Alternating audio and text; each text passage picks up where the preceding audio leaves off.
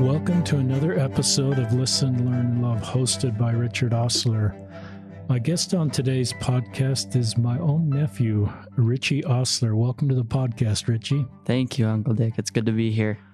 Let me give you a little background on Richie. Richie is my brother Steve's youngest son. Richie, a graduate from Olympus High School here in Salt Lake City. His family is a family of boys. Steve and his wife, Anne, who has since passed away, had one daughter, Amy, and then 6 boys, and Richie is the youngest of 6 boys. This podcast is focusing on handling curveballs. Richie's dealt with a lot of curveballs in his life. A couple that I'm aware of is his mother died of brain cancer in 2014. Roughly 6 years ago at age 53. And Richie, I think, was 13 at the time. I was 13. And so that's a real difficult curveball, obviously, to have your mother, wonderful woman, die in your teenage years. Richie then got a mission call. He got a mission call in April of 2018, was assigned to the Quito, Ecuador North Mission. And we'll talk about how Richie went to the MTTC in September and then learned that he was not going to Ecuador, but it was going to Minneapolis. And he spent 6 months in Minneapolis. And then he learned it was possible to go to Ecuador. And he then went to Ecuador and served for about a year until, because of coronavirus, that mission, as well as other missions, closed down. So Richie is home from his mission, another curveball, and has been honorably released. And we'll talk about, for those of you that are families and missionaries that are dealing with changing expectations, just some of the things that Richie will share, and I'll ask may be helpful to you. Richie also received the devastating news that his nephew died in an automobile accident. His nephew is Sammy Glauser, a 5-year-old boy who died in February of this year, 2020. So that's one of the most heartbreaking calls a missionary can get, is to know that a dear loved one has tragically died during your mission. I'll ask Richie just his thoughts on that and what parts of the gospel of Jesus Christ gave him comfort.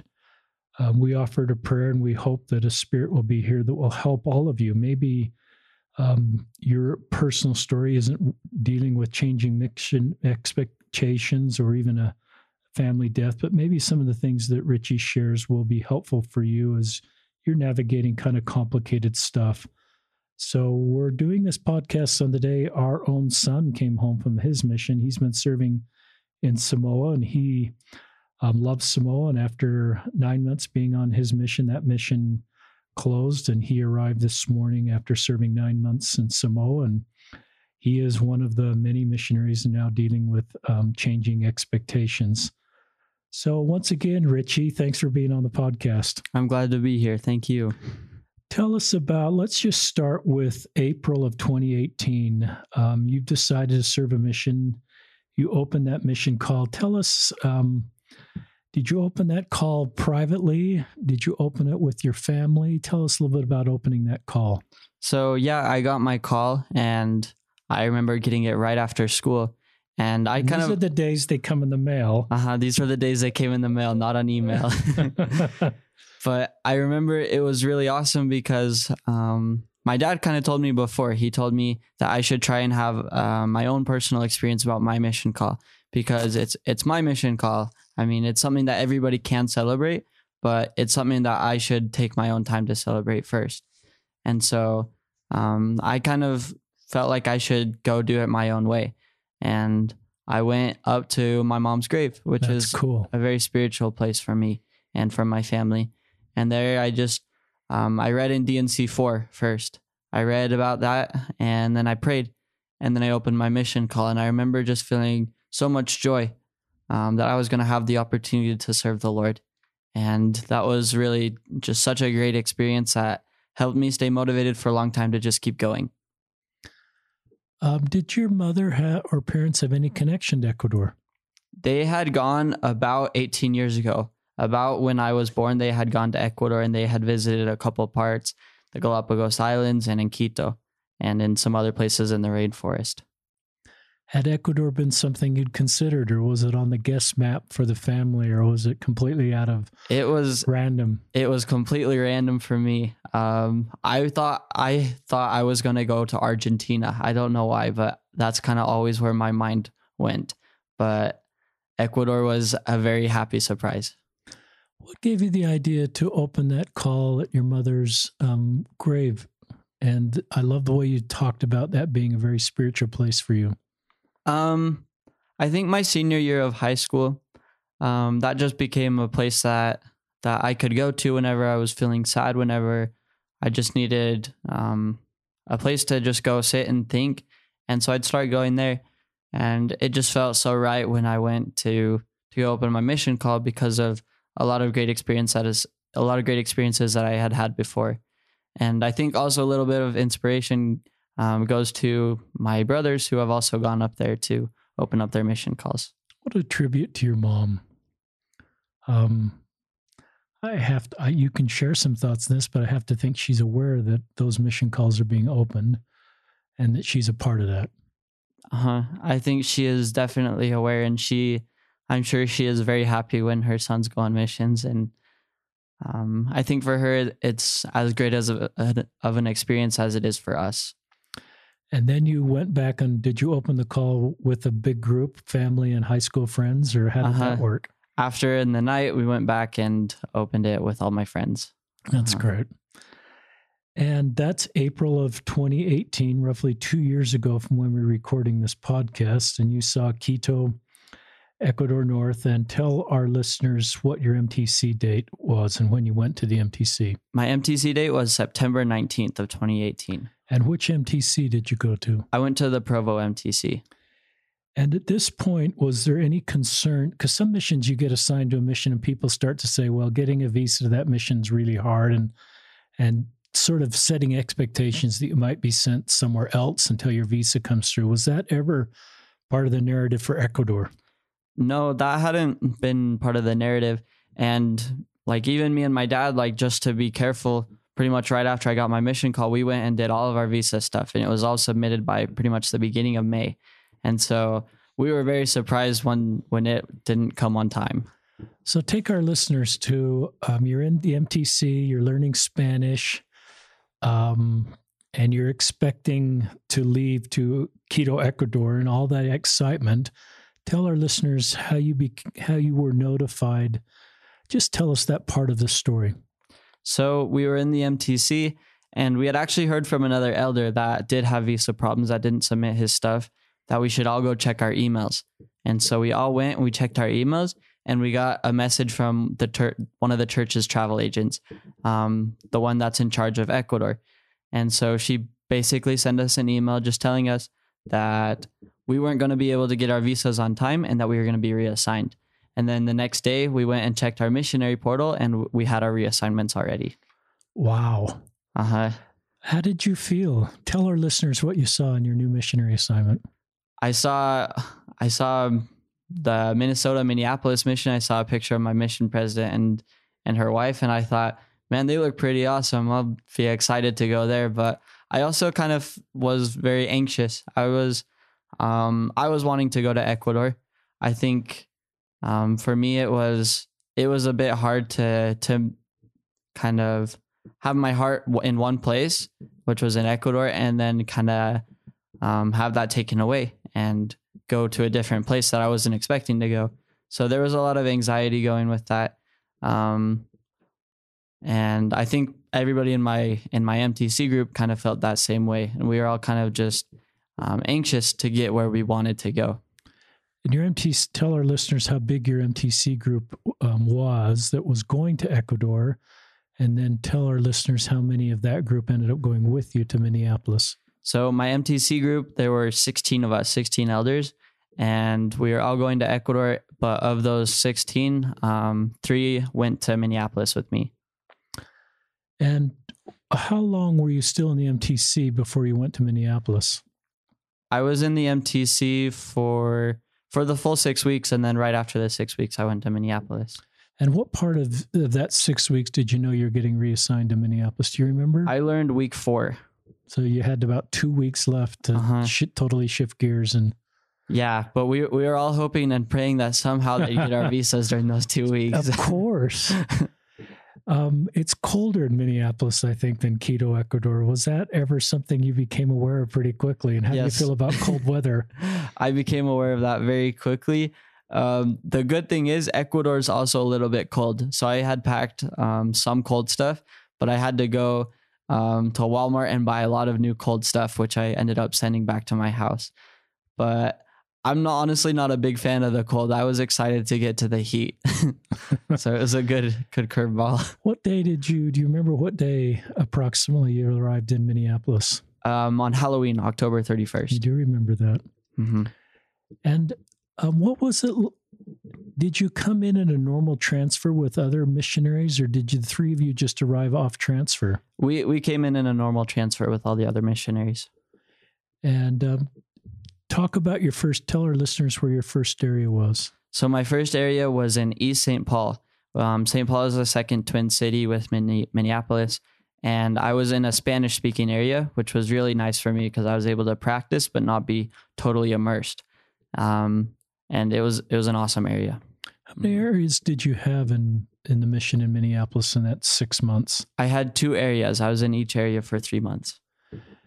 And were you in a threesome or were you in a twosome? I think I vaguely remember you being in a threesome. Yes, I was in a trio for 3 weeks, or for three of the transfers, 3 of the 4 transfers. 3 of the 4 transfers. Any thoughts on what that's like?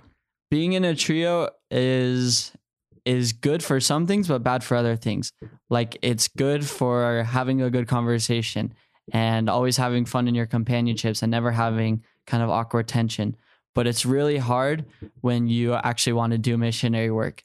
Like when you want to knock doors, when you want to teach people, because you have to find a different rhythm and it takes a while to find. What was the coldest temperature you remember in Minneapolis? -60. That's really cold. It was really cold. It was during I think they called it the polar vortex. And it came down to Minneapolis and hit pretty hard. I think I remember that. We were locked in that way. Yeah, I'm thinking you were locked in. Yeah, we were locked in. That is crazy.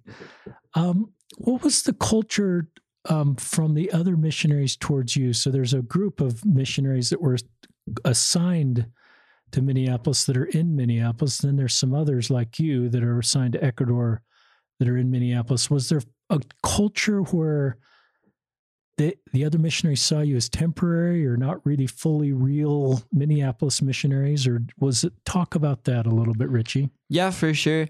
A lot of the other missionaries, they knew we were visa waiting. They knew that wasn't our final destination. We weren't going to finish the mission with them. So they kind of did treat us temporary, like we were temporary, which is true because we were there just temporarily. And I kind of think that the missionaries that came in with me, we also kind of treated them like they were temporary. We thought, oh, well, we don't really need to try to make relationships with these missionaries because we're going to be going to a different mission. It won't really matter. But I've kind of found that the ones I did try to make relationships with, I still have those good relationships with them. And so to any advice going to future missionaries that are going out to other places is to try and form those relationships as soon as they can, because the Lord is always putting people in our way, whether it be our companions or whether it be investigators. But we have to try and love those people no matter if we're going to be with them finishing the mission or not. Are there certain church talks, because it can cause some, I don't know what the right word is, just some unsettledness, some dissonance when you get a real spiritual confirmation about your call to Ecuador, and now you're in Minneapolis. Are there church talks or principles or just things that helped you to feel like this is, even though I was called to Ecuador, I'm serving in Minneapolis, this is still where the Lord wants me to be? I think the biggest thing that helped me were a lot of Book of Mormon stories. A lot of Book of Mormon characters that were just able to accept whatever the Lord had for them. I think Nephi is the first one that comes to my mind because he was always willing to keep the commandments and he was always willing to do what he needed to do for the Lord. But also during that time, I was reading a little bit in the New Testament. I was reading about Jesus Christ and his life And I think that really helped me because it says it numerous times in the New Testament. Jesus Christ himself says it, that he was sent to the earth to do his Father's will. And there's one verse in Matthew 10:39. That's kind of my favorite scripture. That talks about how by losing our life in the Lord, we really do find our lives. And so I kind of felt like losing my desire in the Lord, that's the way that I can find what really makes me happy. It's a good answer. Was it discouraging? Did you have some pretty discouraging times in Minneapolis? I for sure did. I had lots of times where I just felt like I did not want to be there. I didn't want to knock doors in the cold. I wanted to go to a place where everybody spoke Spanish. I wanted to be around the people that I wanted to be around. I wanted to eat different food. But I think a lot of those kind of bad feelings started to go away as I just tried to focus on my purpose. And talk to our listeners what your purpose is. I think my purpose more than anything was just to try and serve other people and to learn how to surrender my will to God's will. Because God knows everything. He has a perfect plan for all of us. And so I wasn't able to understand that at first, but I think towards the end of my mission, as more and more things started happening to me, I kind of started understanding that God's plan is perfect, and no matter what happens, I'm going to be okay. Talk about your last area. I think before we went live, you were talking about, it was a district, I think, or a district was forming. And to share with our listeners about your last area in Minneapolis Mission. So my last area was actually an English ward, but we were 2 Spanish missionaries, and so we wanted to try and speak Spanish, and we started looking for Spanish people to find. And we started using the Hispanic white pages, and we found a lot like that. And we started having so much success that the stake president there started talking to us about getting a branch started there because there were a couple of Spanish members. And so we had our first sacrament meeting, and there were a couple of members there. There were some investigators there. The stake president and one of his counselors were there, as well as the bishop. And so it was a really spiritual experience for all of us. And I think for me and my companions, we were able to see a lot of the progress from the hard work that we had done. Share with our listeners just one of your favorite investigators or members, or somebody became more active, just a missionary experience from Minneapolis. There were a lot of really good experiences, but one was actually a person we found using Facebook. We found them on a shop and sell thing, and we posted a Book of Mormon on that shop and sell for free. What a great idea. Is that a standard thing in your mission, or was that something you two came up with? That was kind of a standard thing in our mission, but we had been trying really hard to use it. And so this person responded, a Hispanic lady, and she told us that she was a member of the church from way long ago, back when she lived in Mexico. And that was probably 20 years ago. And she said that she wanted us to come give her a Book of Mormon. So we went and we gave her a Book of Mormon. Turns out her husband didn't know anything about the church. And so we started teaching them. And that was a really great experience. I never really was able to see what ended up happening with them. But for me, it was an awesome experience to just see how whenever we try to do the Lord's work, he will provide the people. As I think I mentioned, at 6 months, you were able to go to Ecuador. If I could talk to you at 5 months and I said, Elder Osler, would you go to Ecuador now, or would you just as soon stay in Minneapolis? What would you have said? I think at 5 months, I was still wanting to go to Ecuador. I think about probably 2 weeks before I ended up going to Ecuador, I was decided that I kind of wanted to stay in Minnesota. I had really good experiences, and I had a really good area with a lot of awesome people. And so it was kind of hard for me to put that all behind. And then I kind of had one spiritual experience, actually that same sacrament meeting, where I felt like I should stay in Minnesota, and I felt like I should just surrender everything. And if that's what the Lord wants me to do, I was willing to do it. And so I felt like that, and I sent a letter to my mission president telling him how I felt. And he said he was willing to help me with whatever I needed help with, but he also told me to wait. and to just kind of keep praying about it and just trust the revelation. And so I ended up praying about it lots. But about 2 days later, I got my visa from Ecuador. And kind of that same moment when I got my visa, I knew that I needed to go to Ecuador. How did you get notified that your visa had come through?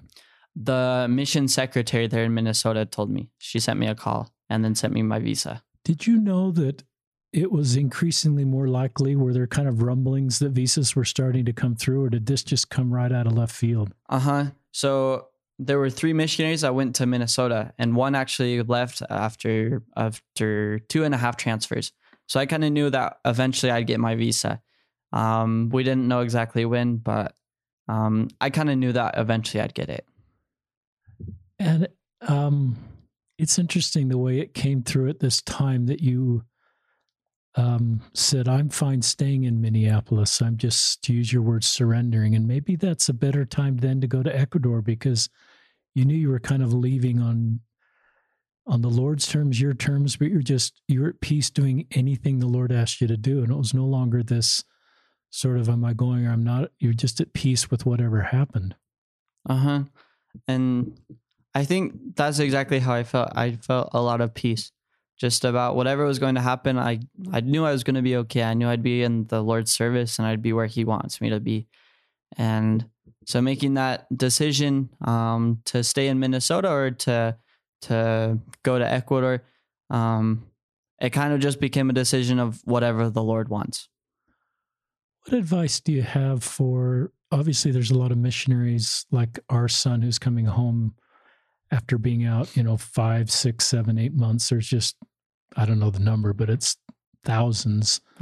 What advice do you have for that group that suddenly, it's not quite like your situation because you've been a curveball, but you're serving now. What advice would you have for those missionaries, especially when they don't know when they're going to go out or if they're going to go out or if they'll go back to the same country? I think the biggest piece of advice I can give is to really just trust in the Lord. And I think trusting goes a lot beyond just feeling trust in our hearts, but it comes with action too. And to me, part of that action was just working as hard as I could. So there are a lot of missionaries that might just be stuck in the house. They might not know when they're going to be able to leave, when they're going to be able to go to a different mission. But to those missionaries, I would just say, just keep reading your scriptures, keep putting in your part, and the Lord's going to make sure everything is okay. Because at the end of the day, we can only do so much to control our situation. We honestly don't have that much control about our situation. Something my dad told me before the mission is you can't control your companion, you can't control your area, you can't control your mission president, but there is one thing you can control, which is your attitude. And so I really tried to just always have a good attitude no matter what situation I was in. It's really good advice. What advice would you give to yourself as you were arriving in Minneapolis? It sounds like you did a good job, but now that you're a year away from that, what advice would you give to yourself if you could talk to yourself on that plane ride to Minneapolis? I think I would have told myself to try harder at the beginning, because I don't think I tried hard enough. I think I kind of just went along with whatever my companions did, whatever they said, but I didn't really focus on making myself a disciple of Christ, and I didn't really focus on the people. I was just focused on getting to Ecuador. And so I think a big part of it for me was just, I think that's the biggest piece of advice I'd give to myself if I could go back, is just to give myself more to the work and to try as hard as I could from day one. It's a great answer. It's a real honest answer, Richie. I think I'd probably give that same advice to myself as I flew to my mission, is to, even though it wasn't a change of assignment, to give to do that right from the beginning. Mm-hmm. How do you get from Minneapolis to Ecuador? Do you remember the flight routing? Yeah, we went from the Minneapolis airport to Miami and Miami to Quito. So it was just a once connection flight. Talk about, were you nervous? Now, here you've been out 6 months, so you're kind of a veteran. It's a big chunk of time to be out. I've always felt like getting out 6 months is a real key part of a missionary. Talk to us about how you felt on that flight. Were you nervous? Were you excited? Were you both? Did you feel like a greenie? Did you feel like an experienced missionary? I I honestly felt like I had a lot of experience. I felt like my Spanish was pretty good. Like just on that same flight, I had a conversation with one lady for about 4 hours from Miami to Wow. Quito, and we talked. And I ended up yeah, kind of teaching her a lot about the Book of Mormon, and she ended teaching me a lot about her beliefs. And so I felt like my Spanish was pretty good. I think the biggest thing I was nervous about was maybe a culture shock, because I like being in the United States. Even if you are teaching Spanish people, you still live in the United States culture. But going to a different country, it's a completely different culture. And tell our listeners your first area. Describe that first area for us. So my first area was in a park called Tulcan, which is right on the border of Ecuador and Colombia. And in that city, there are about 60,000 people. It's not too big, and there was a branch in that city. And so we were there. There were 6 missionaries in the branch, and we were working to try and make it a ward. But it was an awesome area, and a lot of people were super interested. So it was a good way to start in Ecuador. What was the culture shock like? I think some of the weirder things of the culture there in Ecuador, kind of the way that the people talked, because they had a completely different accent. So I had to kind of change my Spanish even more. I think kind of a couple other things that were difficult about the culture was the food. The food was a lot different, and I had really liked Mexican food. And so going from Mexican food to where they only eat rice and potatoes was a little bit hard for me. And kind of the poverty. There wasn't a ton of poverty, but it's a lot different than the United States. So that was also kind of hard for me. Was it easier to find people to teach than Minneapolis? Were people more receptive? Did you teach more? We definitely taught a lot more. And it was kind of a big difference in that way, because in Minnesota, I don't know, there are a lot of people there that just don't really want to listen to the missionaries, that have already listened to the missionaries. But there in Ecuador, there's so many people that even if they have listened to the missionaries, they love them. They want them to come back in. They want to keep talking. They want to give you food. And so that was a big difference for us. But I think kind of having people that are more accepting also comes with its own kind of downside. Like people weren't as willing to commit, or people weren't as willing to go to church or stuff like that. What was it like to come to a mission? I mean, if you'd come right to Ecuador from the MTC, you would have been, quote, a greenie. But you're coming with 6 months of experience. Were you a junior companion, a senior companion, your first companionship? So my first companionship, I was a junior companion. I was pretty much getting trained again. We were doing the 12 weeks book and everything. And so it pretty much felt like I was starting off brand new. And I kind of think every mission has their own culture. They have their own way of kind of doing some different things. So I kind of had to learn kind of how to change my whole outlook on the mission again. And I think for me, that was a very humbling and hard experience, because I thought I knew everything. I thought I knew how to teach the restoration perfectly. I thought I was great at finding people and great at talking to people. But my companion really helped me to learn and to notice that I can still make a lot of improvement. And that even though I do know a couple of things, the work is the people are different. The work's kind of the same, but the people are different. And so I kind of need to change according to the people. It's a pretty humble, thoughtful answer, an honest answer.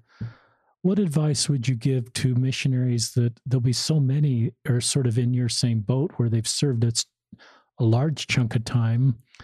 And I'm hoping that as coronavirus somehow slows down, is manageable, that missionaries that have come home, like our own son, that want to go back out and will likely be reassigned to a different mission, especially the international missionaries. Most likely, I think the plan is they'd go stateside. What advice do you have for them, especially if they have a big chunk of time in their own mission under their belt?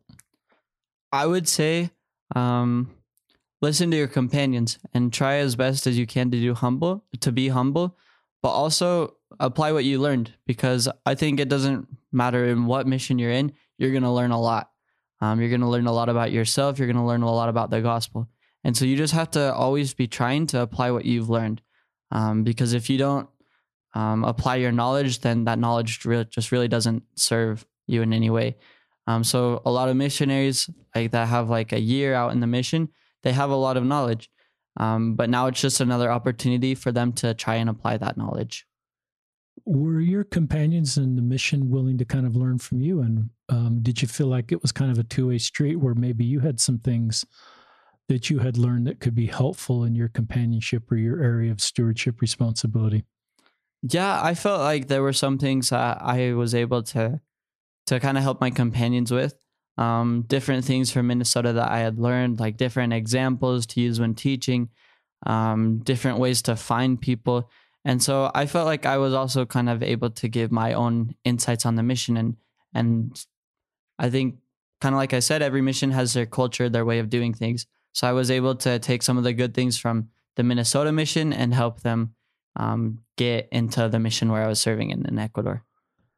Because that's a good answer, and I'm glad that. I think sometimes we've learned how to do things in a mission, and then so when someone comes in, I think the assumption often is, well, you need to learn how to do it our way. But I hope as missionaries go back out at some point that this sort of cross-pollination, I don't know if that's a good way to describe this, but all this expertise that sometimes just isolated one mission can be shared in multiple missions to make each mission better in an appropriate way. So that in this example, the Quito, Ecuador North Mission, in your area of responsibility, got a little bit better because of the things you could bring, and as well as your own humility to say, what can I learn here? Lifted everybody aggregately because of the combined knowledge. Culturally, sometimes that's hard to do because we kind of do things a certain way, and obviously a mission president's in charge of what happens in a mission, but within that, there's, I think, an ability to, you've used the words humble a couple times, to be able to want to learn and grow from each other in this common goal to being people unto Christ. Share with us a story from this first area or second area of somebody that you taught, baptized, or helped. Just what are some experiences that stand out to you you'd like to share with our listeners? I think one of the best experiences and greatest experiences I had in my mission was in my second area there in Ecuador. And I was actually in Colombia. I was on the other side of the border. Wow. And so I was up in my third country, and I was with my companion. Did you need a new visa to get to Colombia? I did need a new visa. You're getting good at this. Turns out I was visa waiting to go visa wait again.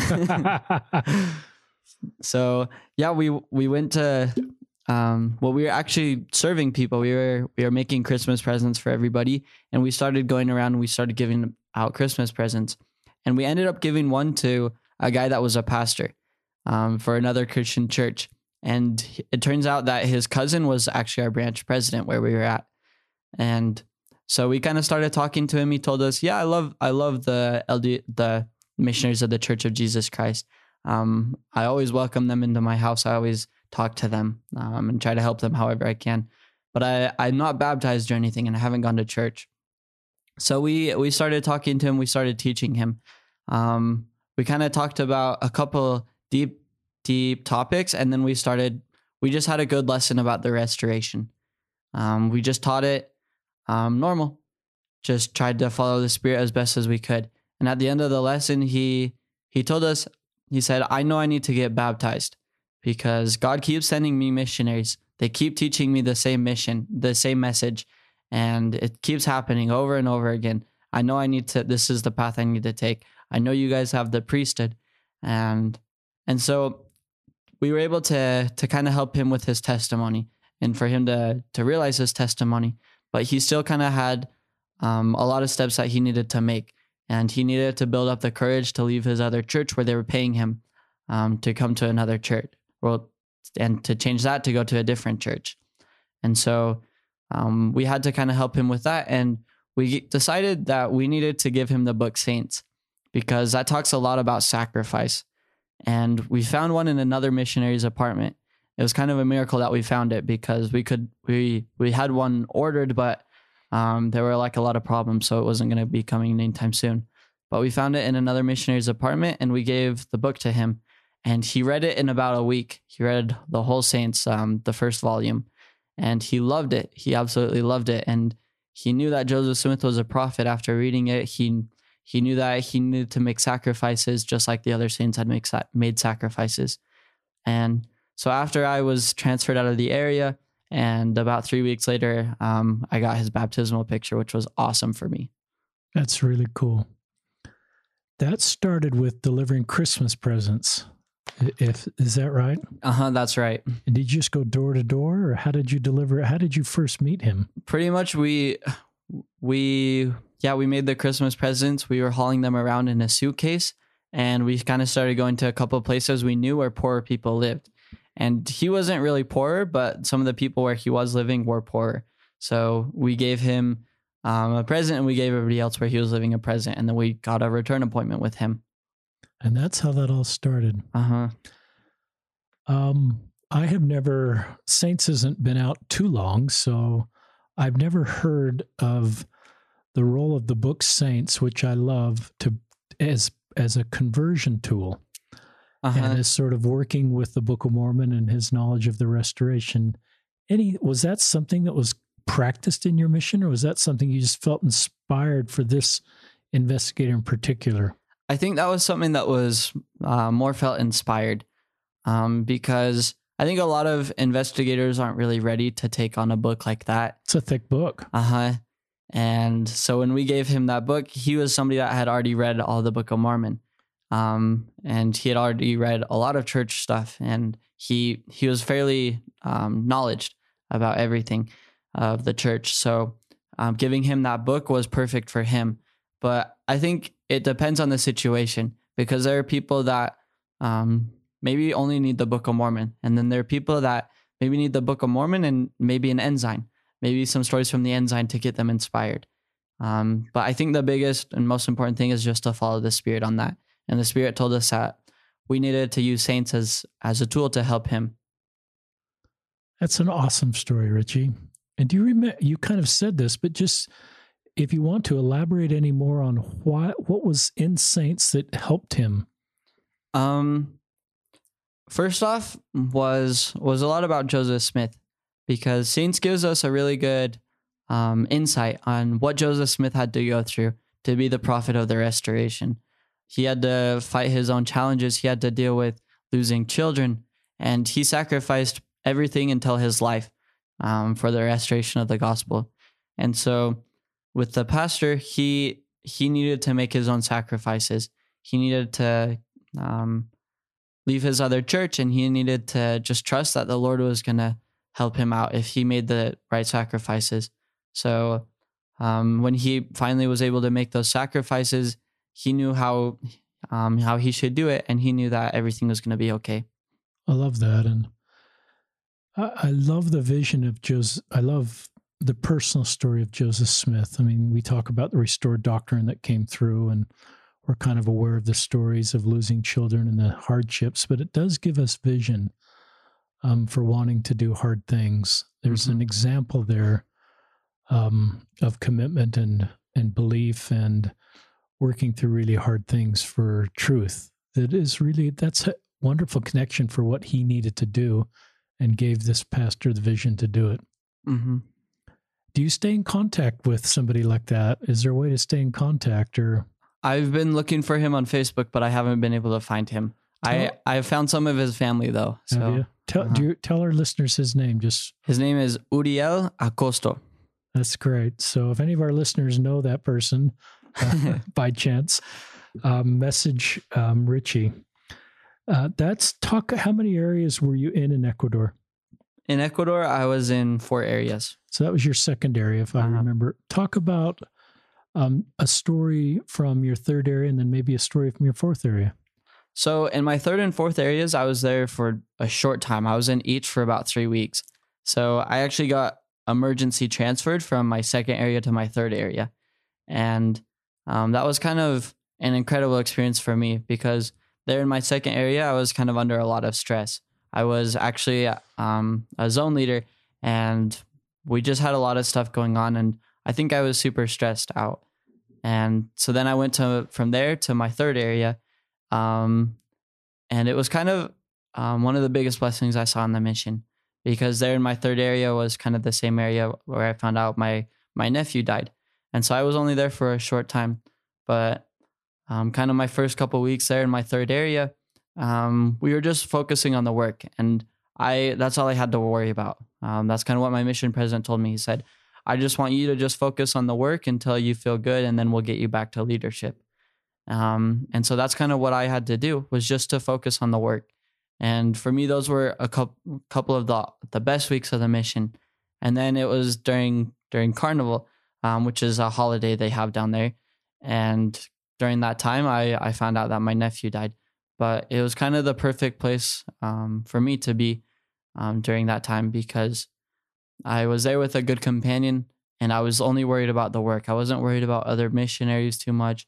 I wasn't worried about a lot of things that come with leadership, but I was just there to be able to be worried about my investigators, to be worried about my companion and my family.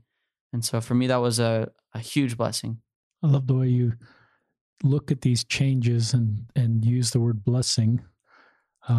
It's part of who you are. Talk about the stress of leadership. Go back to that a little bit. I think sometimes we forget that missions can be stressful, especially if you have leadership responsibility. Do you want to share just some of that with us? I think a little bit of the stress from leadership came from me just trying to be a good leader, because I understood how important the mission was, understood how important that the work was, and so I felt like I had to try and make other missionaries understand that.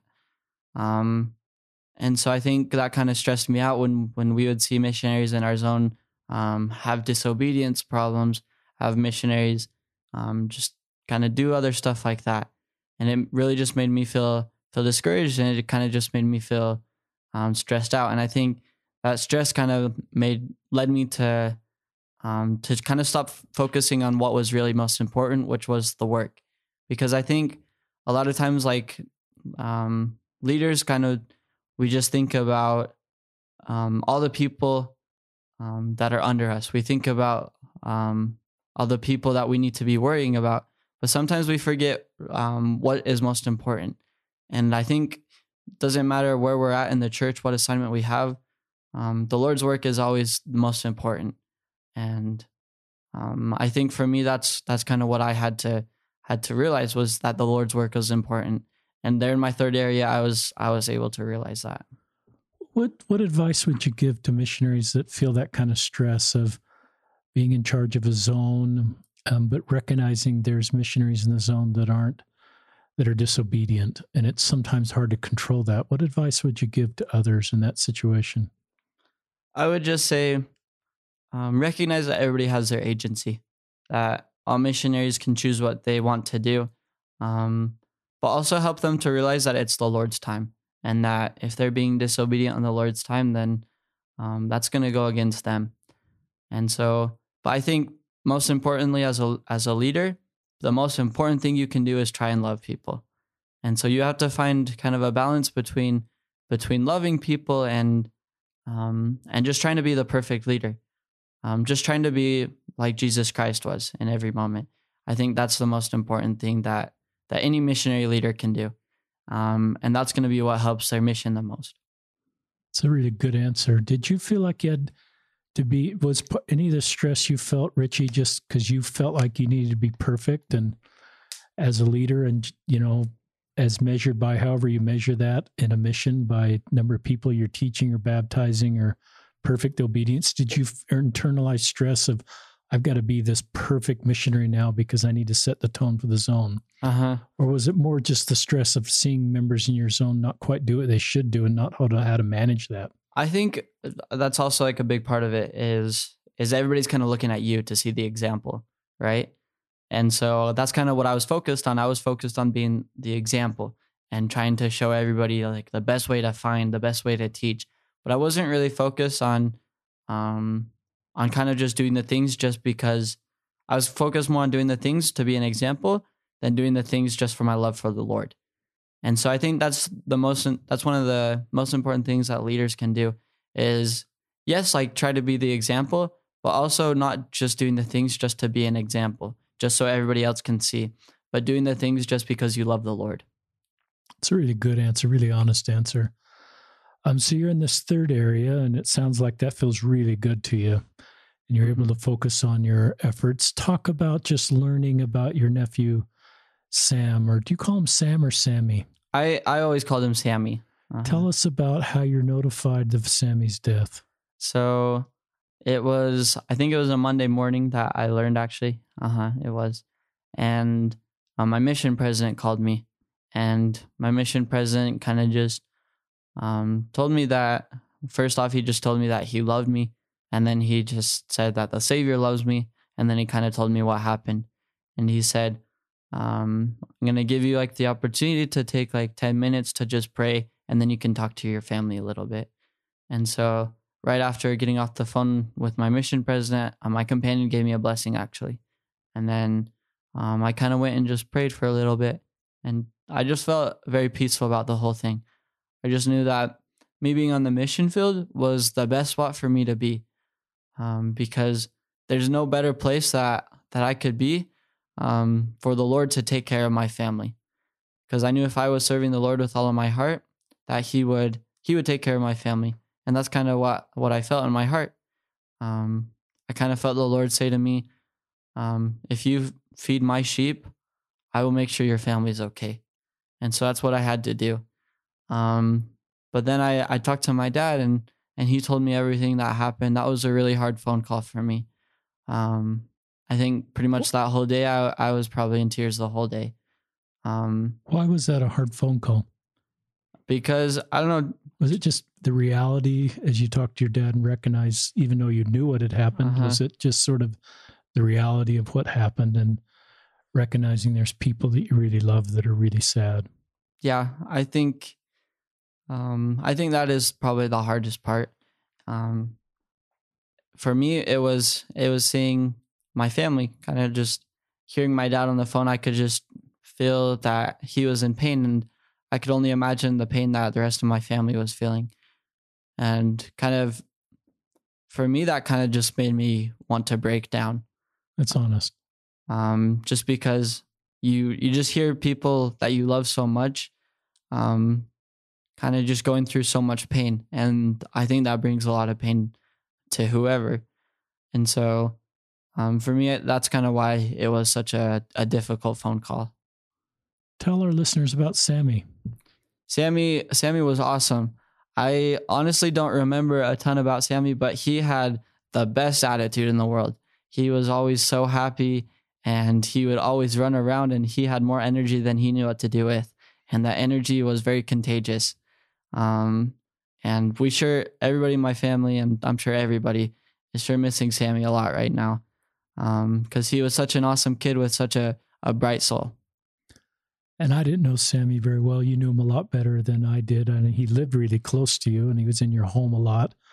But when my wife and I went to the funeral, I felt I really got to know Sammy and the talks that were given there. And I don't know were you able to FaceTime into the talks, Richie? I was able to FaceTime into the talks. Was the talk technology allow you to hear the talks, or was it choppy? It was choppy.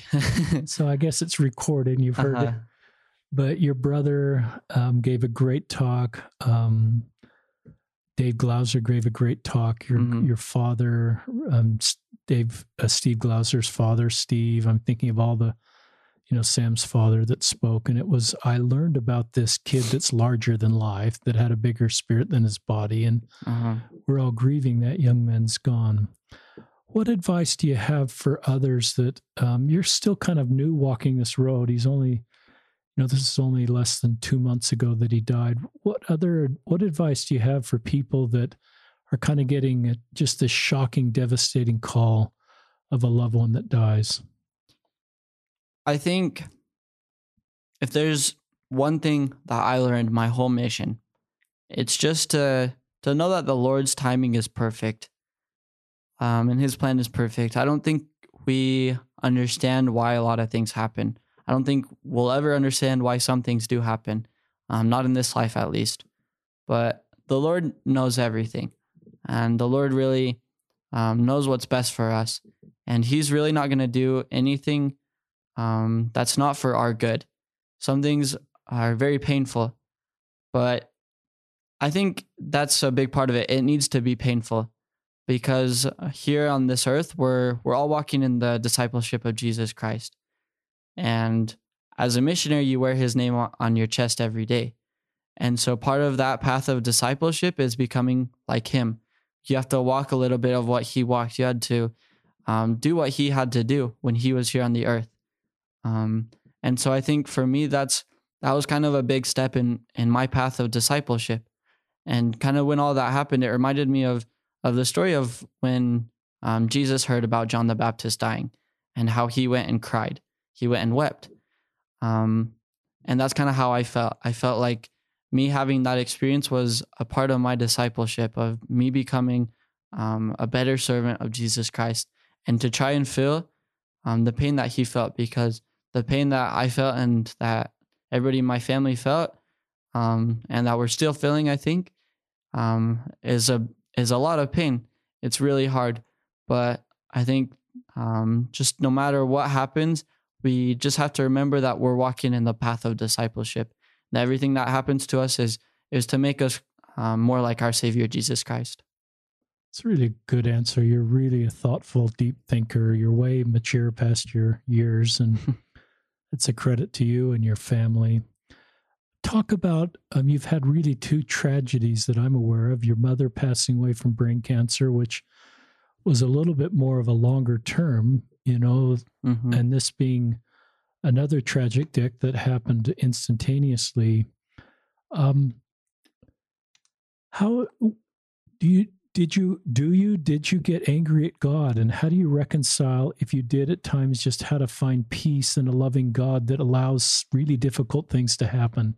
Those are some of the most complicated questions we face in mortality. You have this unique now ability to sort of, this brutal road to be able to help others that are on this road. Just thoughts about that, Richie.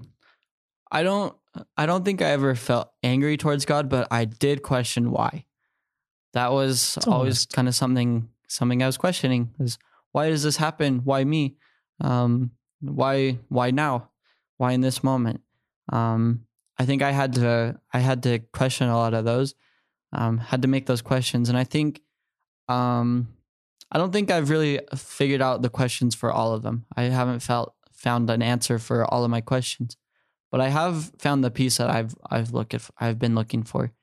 And I think that's something really comforting about the gospel, is when we have those questions, maybe we won't always receive the answers right away. But I think a lot of the times we can feel an immediate answer. And that immediate answer, a lot of times, is a feeling of peace. And so, kind of me having those questions, thinking, why does my mom have to die? Why does my nephew have to die? Why does it have to happen when I'm on the mission and I'm not with my family? I think asking those questions to God and not being mad at him, just asking him why, kind of helped me to feel a lot of peace in my life, to help me feel peace about the situations, and just knowing, yeah, maybe I don't understand it right now, but I will understand it one day. I will look back and I'll be able to understand why this had to happen. And that's going to be something that helps me. And then I'll know the why. But for the moment, I have this peace that one day I will know. It's a great answer.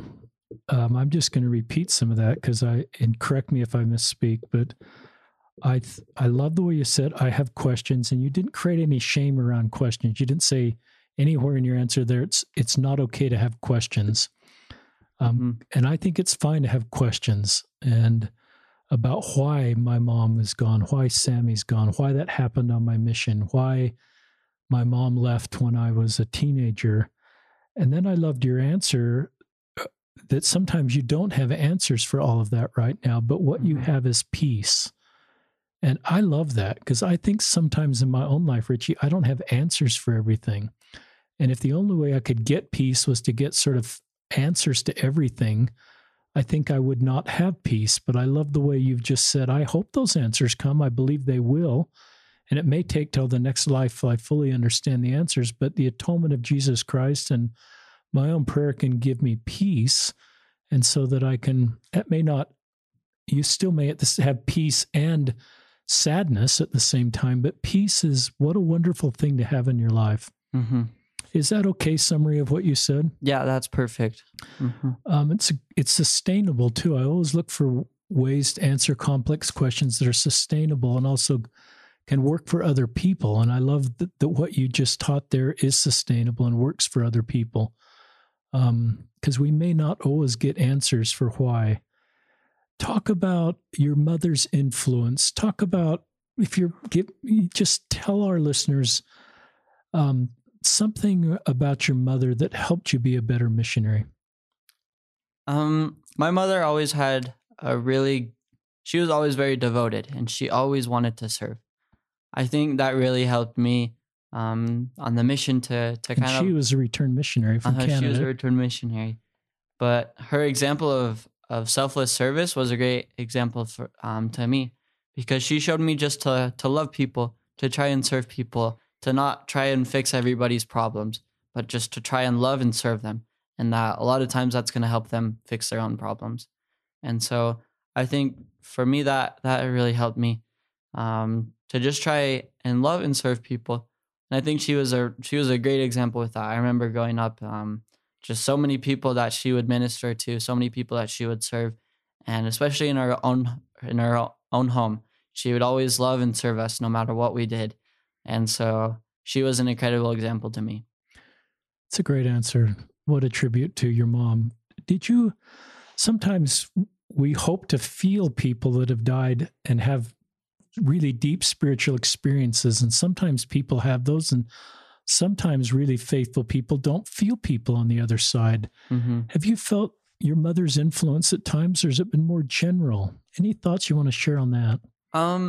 There have been times where I felt it very, very strongly, but I think during my mission, it was more of a general feeling, more of like a hand kind of just softly pushing me on the back, just pushing me to keep going a little bit forward.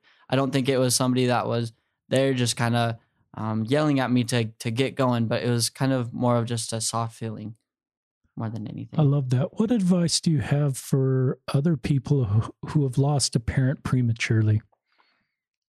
There's a lot of advice I could give, but I think for those that believe in God and that believe in the plan of salvation, I just think the most important thing to know is that those things are true. That one day you are going to be able to see your parent again, because I have no doubt that I'm going to be able to see my mom again. It's not even a question in my mind. I just know, and I've known since she died pretty much. So I think it's really important to just hold on to that valuable testimony, that valuable information, and just to do everything you can today, just to be able to prepare yourself for when you're going to be able to see your parent again. As people in your neighborhood, and this is going back a little bit, when your mother died, obviously your family's really close to you, but you have ward people and friends. Do you remember things that somebody said that were really helpful to you, that were just not kind of in your inner circle, but maybe the next circle that helped you, or that were helpful things? It's sort of like, what advice can you give to people that want to say the right thing to a teenager who's lost his parent? I think I remember one of the people that me and my dad home taught, actually, he told me just to try and always remember my mom, and to try and do things to remember her. And one of those things was to go up to her grave. He told me specifically that I should try and go up to her grave as often as I can. And so I think for me, that was a big help, because those people, the people that have died in our lives, they might be gone, but we need to keep remembering them. And I think remembering them is a big part of the grieving process, because if we just try to forget about them, it's just going to cause pain for us. But if we try to remember them, we're going to feel, maybe we're going to feel some pain, but we're also going to feel a lot of joy, the joy for the lives that they lived. And I think I was able to feel a lot of that with my mom, because I always kind of tried to remember her. I tried to remember the things that she did, and I tried to do things to remember her, like going up to her grave. And I think by doing that, I was able to experience a lot of joy instead of a lot of pain. Tell our listeners where Sammy is buried. Sammy is buried right next to my mom.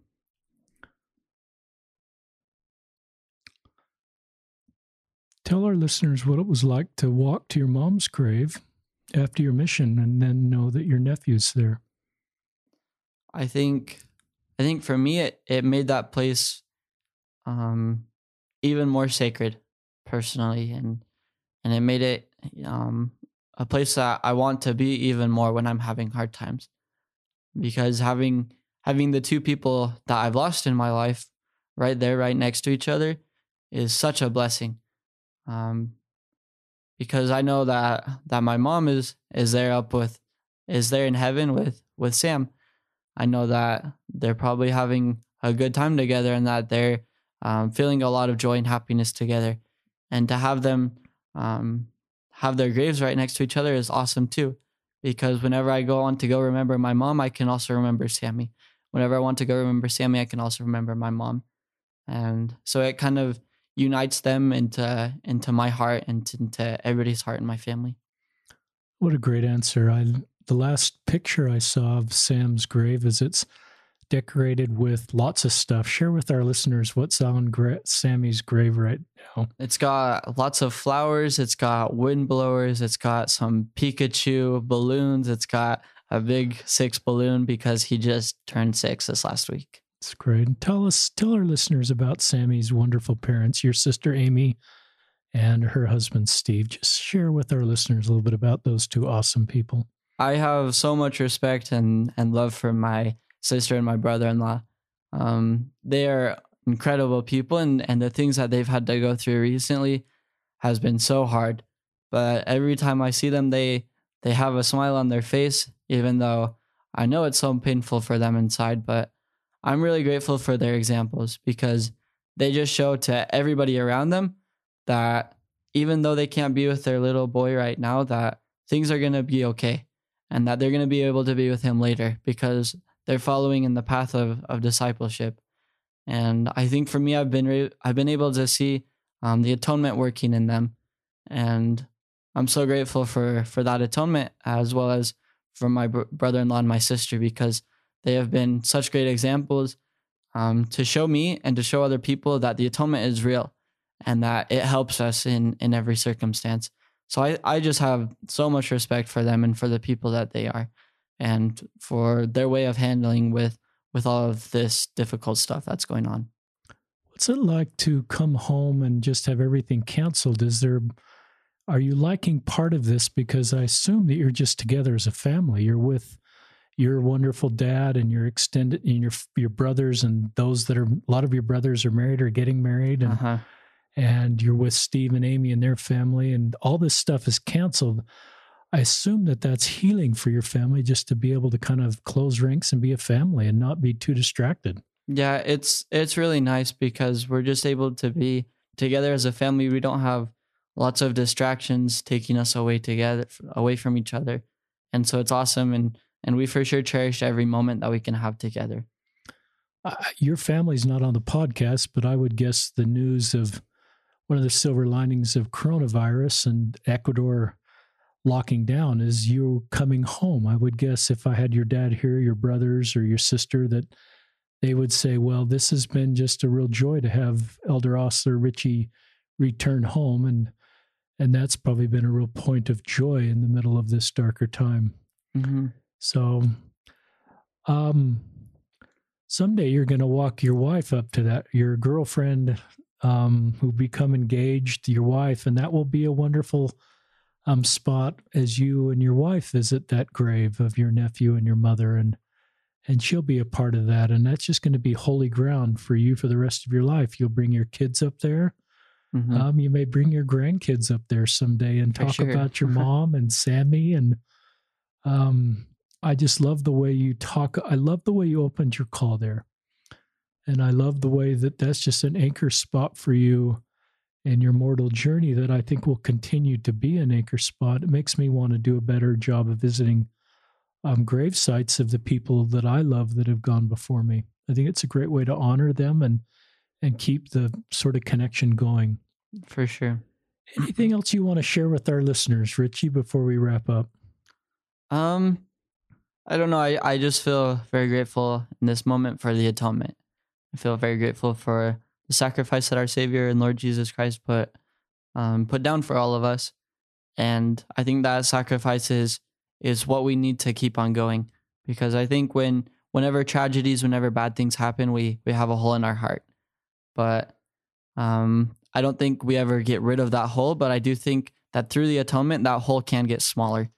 Because maybe sometimes it feels like it's a really big hole, but with the atonement, that hole just keeps getting smaller and smaller. And so I just feel very grateful for the atonement and for all it's done for me and for my family.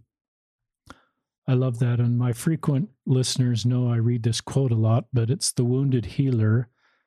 And a minister's service, and I call Richie Ostler a minister, will not be perceived as authentic unless it comes from a heart wounded by the suffering about which he speaks. The great illusion of leadership is to think others can be led to the desert by someone who's been there. And I recognize, and our listeners recognize, that you're a wounded healer, in the sense that you've walked some really unique deserts with the death of Sammy, the death of your mother, and a mission that was kind of full of curveballs. And I think that gives you great ability to heal and give hope to other people. And I know you're doing that in this podcast. You're doing that in your life. You did that in your mission life but I think that's part of your mortal mission now, is an understanding, just like you shared with the atonement of Jesus Christ. And you've had to learn that personally. It's not just some abstract concept that you teach, but you know that personally because you've had to use the atonement to heal broken hearts and to close that. So thank you, my nephew, my friend, Richie Ostler, for being on our podcast. And this doesn't count as a homecoming talk. That'll eventually happen. But for those that know Richie, this will give you insights into this great man and the wonderful mission and his great heart and his understanding of the doctrine of our church. And thank you, our listeners. This is Richard Ostler signing off on another episode of Listen, Learn, and Love.